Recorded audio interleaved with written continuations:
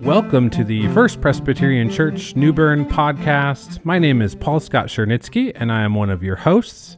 We are joined today by my co-host, Marin. It's Marin's day back on the podcast. Hey, Marin. Hey, Paul Scott. How are you doing? I'm good, thanks. What day is it? It's Friday. It's Friday, and you'll be listening to this, listeners, you'll be listening to this on Monday.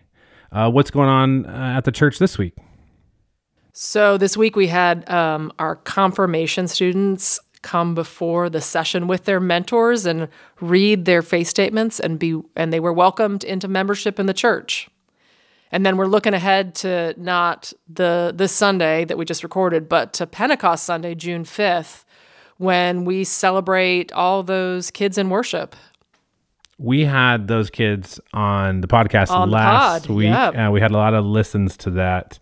It was cool. I didn't mention it last week, but I did teach a lot of those boys when they were a lot younger in elementary school. So just like their parents and everyone, it's been cool to see them grow up and grow up in the church. I shared a little bit. I wasn't confirmed in Catholic church when I was little. My sister was. So I shared last week that I remember my sister going into classes, extra classes, which was kind of a big deal, I guess, and doing it.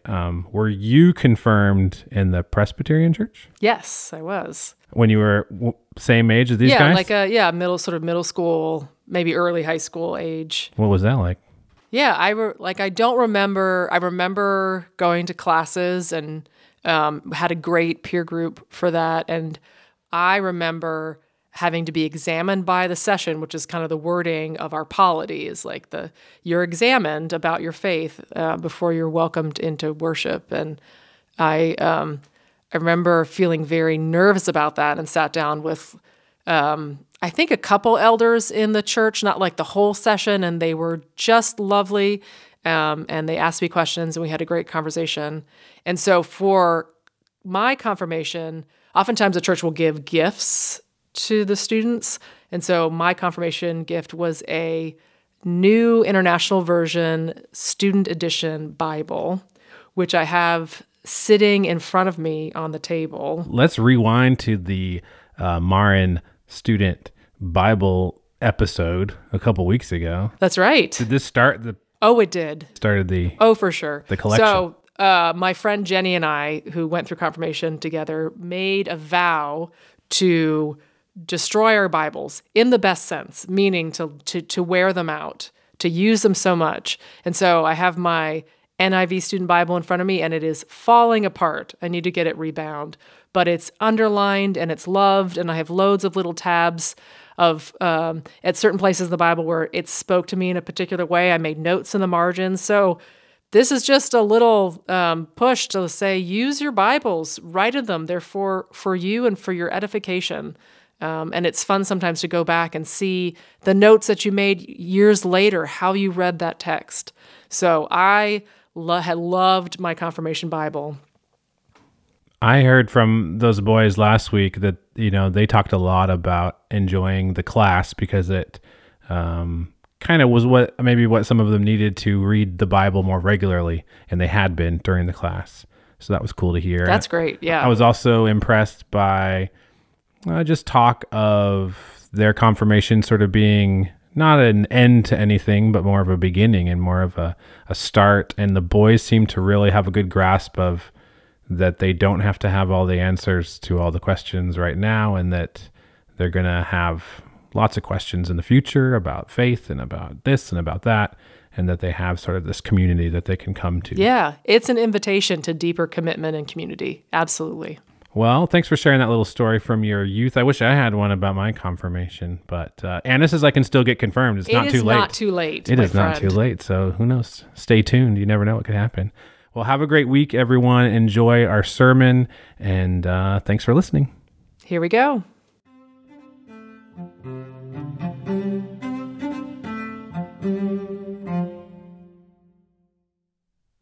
As we prepare now to hear God's word read and proclaimed, let us join together in prayer. By the power of the Holy Spirit, open our minds to the Word, your Son, who comes to us as one of us and ascends to the heavens to remain with us. Amen. For 40 days after Jesus was raised from the dead, we are told by Luke that Jesus spent time with his friends and his followers. He taught them and mentored them and instructed them on what would come next. It must have felt like after the crisis that was Palm Sunday and the arrest and trial and the torture and death of Jesus and the fear of the disciples that they might be next. After all of that, it must have felt like such a relief. Things have returned to normal, it feels like. So comforting to have a guide on how to live, how to navigate this world that they are living in.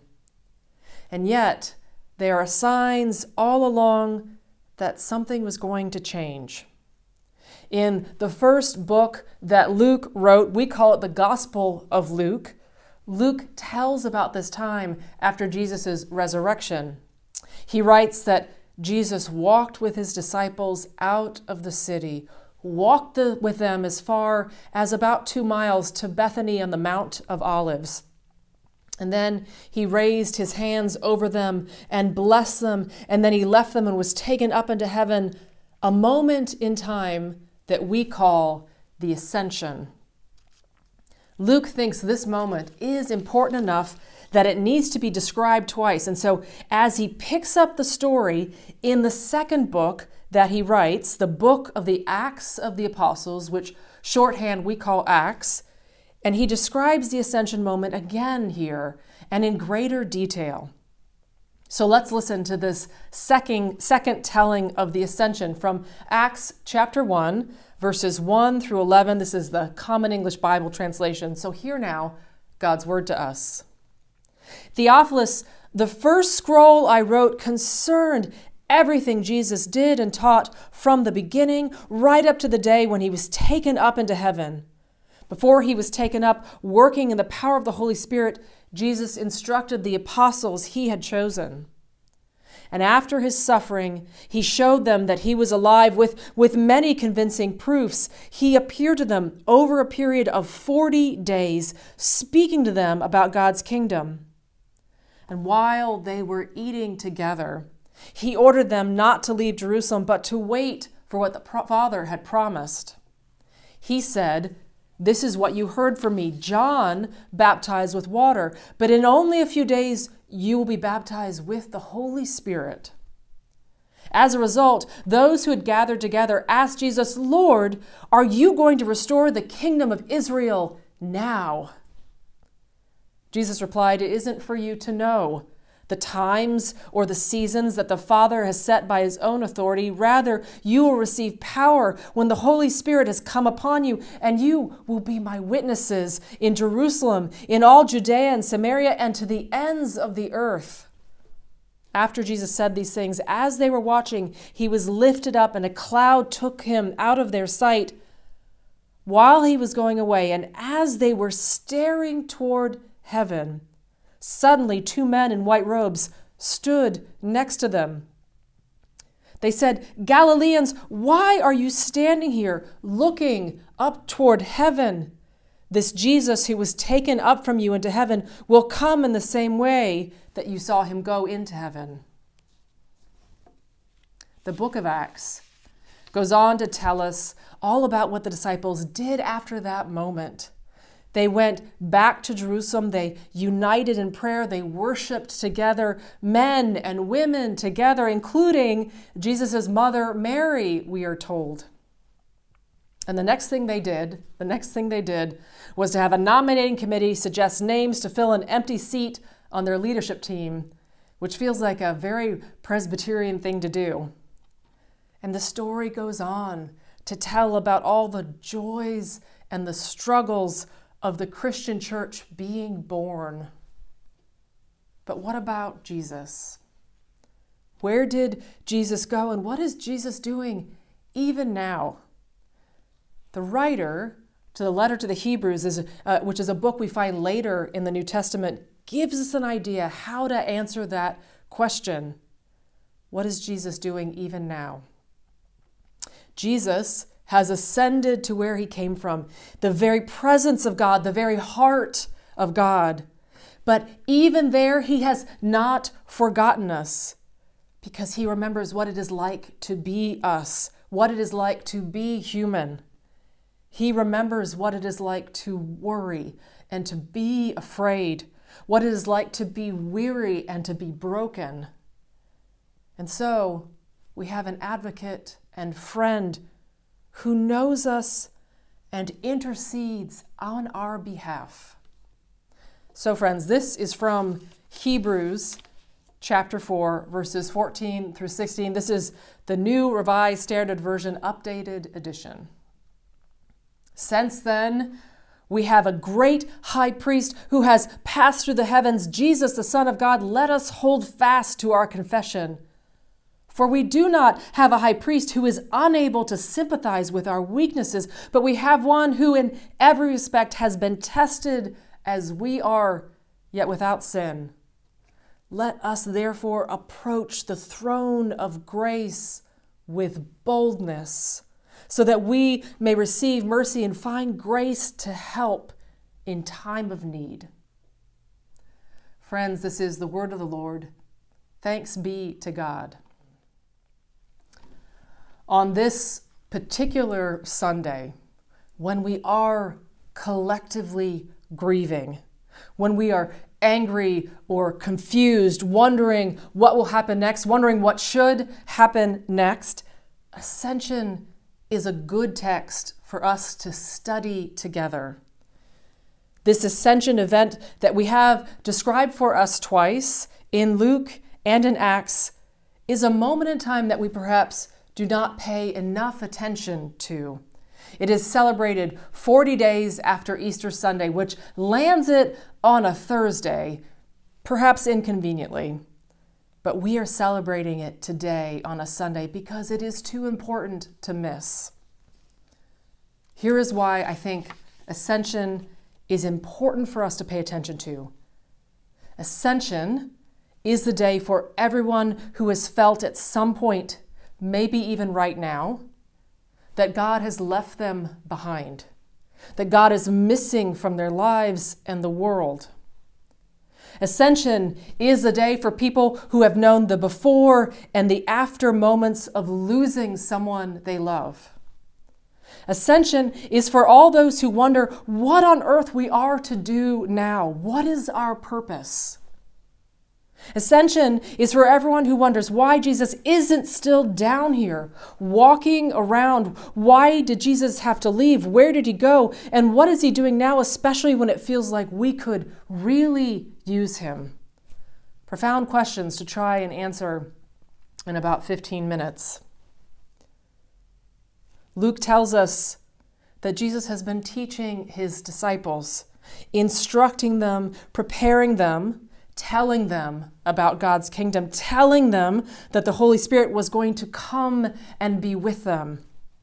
And their response to all of this is, Jesus, is this the point when you're going to overthrow the Romans and their puppet kings and sit on the throne in Jerusalem so that it will be just like when David ruled everything?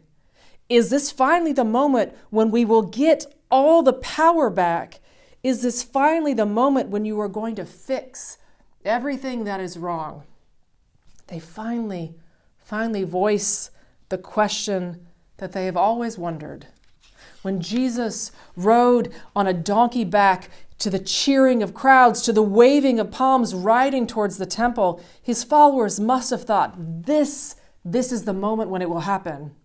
And when Judas brought the guards to arrest Jesus in the garden, perhaps Judas thought, this will be the moment. Finally, Jesus will lift up his weapon and defend himself and fight and overthrow the powers that be. And when Jesus conquered the final enemy, death, and returned to his followers, surely this would now be the moment that they had been waiting for. When things are wrong in the world and in our lives, isn't it so often the way that we wish that God would just come down and fix it? Someone fix it. Someone help. Jesus answers the anxious disciples, But it wasn't the answer they were hoping for. Jesus is not going to be a human king and solve everything with the wave of his hand. God, it turns out, doesn't fit into our boxes or our plans. God is not the vending machine in the sky who gives us exactly what we want. Jesus reminds them instead that they are not God. There are mysteries beyond their knowing. God's ways are not our ways, and God's thoughts are not our thoughts, as the prophet Isaiah writes. And the piece that they are missing is that instead of doing things for them, God is coming to be with them as Holy Spirit. And that Spirit of God, we are told by the writers of the Bible who have known the presence of the Spirit intimately, that Spirit, God's Spirit that comes, is the comforter, the teacher, the advocate, power, and companion for us. The Spirit gives words and wisdom to those who are afraid to speak. The Spirit shows the next step forward when we are lost. That Spirit gives hope in impossible and unimaginable situations which the disciples will face, which we face even now. And after Jesus answered their question, he was lifted up before their eyes and out of sight. And I imagine these confused disciples staring up at heaven, asking themselves, but Jesus, where are you going? We just got you back. Why are you leaving us again? And this is the turning point before Jesus was with them and after Jesus is gone. And the disciples stand there transfixed, staring up as if expecting that Jesus will be right back. And the two men appear in white robes like the two angels in the empty tomb who speak to Mary Magdalene, like the two people who appear beside Jesus up on the mountain at his transfiguration. So as we have talked about before, the Bible, stories in the Bible echo one another, point to one another as if to say, see how these things are connected. See how these things are connected. Transfiguration, resurrection, ascension, all pointing to Jesus Christ returning to his place in the universe as Christ for all the world. See how these are connected. The two men say to the disciples, stop looking up at heaven. Don't get stuck at this point between the before and the after. Jesus has told you what to do and given you the tools to do it. The work is yours now to do. In the book that we just finished in the Thursday Women's Bible Study, Miracles and Other Ordinary Things, the author, Sarah Bessey, writes about her time after a near-fatal car accident that left her in constant pain, sometimes unable to walk, sometimes too exhausted to get out of bed. And she writes about her summer of wallowing, of being overwhelmed by a sense of loss of who she was before the accident. And she struggled to figure out how to pray and how to go to church. She felt completely empty, as if she would never feel anything again. But there came a point at the end of the summer when she experienced a miracle, but a very ordinary kind of miracle, she notes, the miracle of an ordinary woman with ordinary grief and utterly ordinary suffering. So watching a blue heron one day by a waterfall, she heard these words like an invitation in her thoughts. As much as you are able, choose life. As much as you are able, choose life. And I think this is what the angels are getting at. They are telling the disciples to choose life, to go and live and do what Jesus told them to do, to embody the good news of Jesus Christ to the world. And to do so, They would need to let go of the idea that Jesus would be right back to do it for them. They would need to let go of the idea that they cannot take the world by force or by earthly strength. They would need to rely on the gifts of God, to wait for the Spirit to move, often without immediate success or reassurances. The ascension moment is all about trust in God in the face of uncertainty. The ascension moment is all about trust in God in the face of uncertainty. Don't get stuck here. The work is yours now to do, the angels say. And I find those words challenging to hear when I don't know exactly what to do. But there are clues in the story here to help us. We pay attention to what Jesus has taught us. We worship, we pray, we listen to the Holy Spirit, and we move forward. But there is this additional piece, that part in the letter to the Hebrews that tells us about Jesus this too is wrapped up in the meaning of ascension. Jesus has not abandoned us or this world. He was sent from the heart of God, and he returned to the heart of God. The writer of Hebrews tells us that Jesus sits next to God, pleading on our behalf, praying for us, so that we know without a doubt that someone up there hears our most desperate cries for help and grace, for he himself knows our suffering. The ascended Jesus is doing that work, interceding for us, so that we know that help and grace are never out of our reach. The ascension reminds us that we are not abandoned.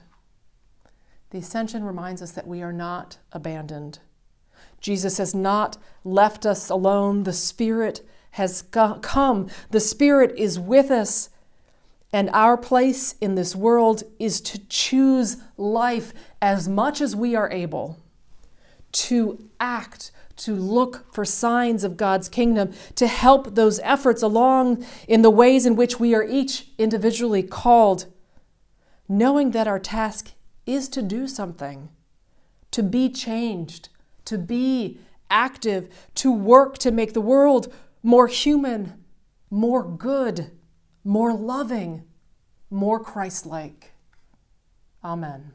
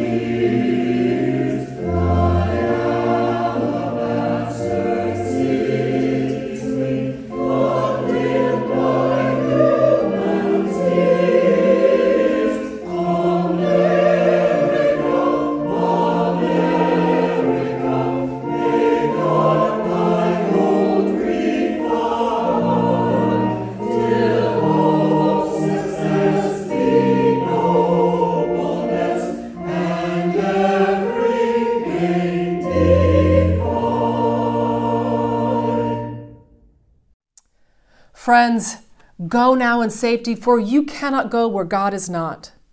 Go now in love, for love alone endures. Go now with purpose, and God will honor your dedication. Go now in peace, for it is the gift of God to those whose hearts and minds are in Christ Jesus. Amen.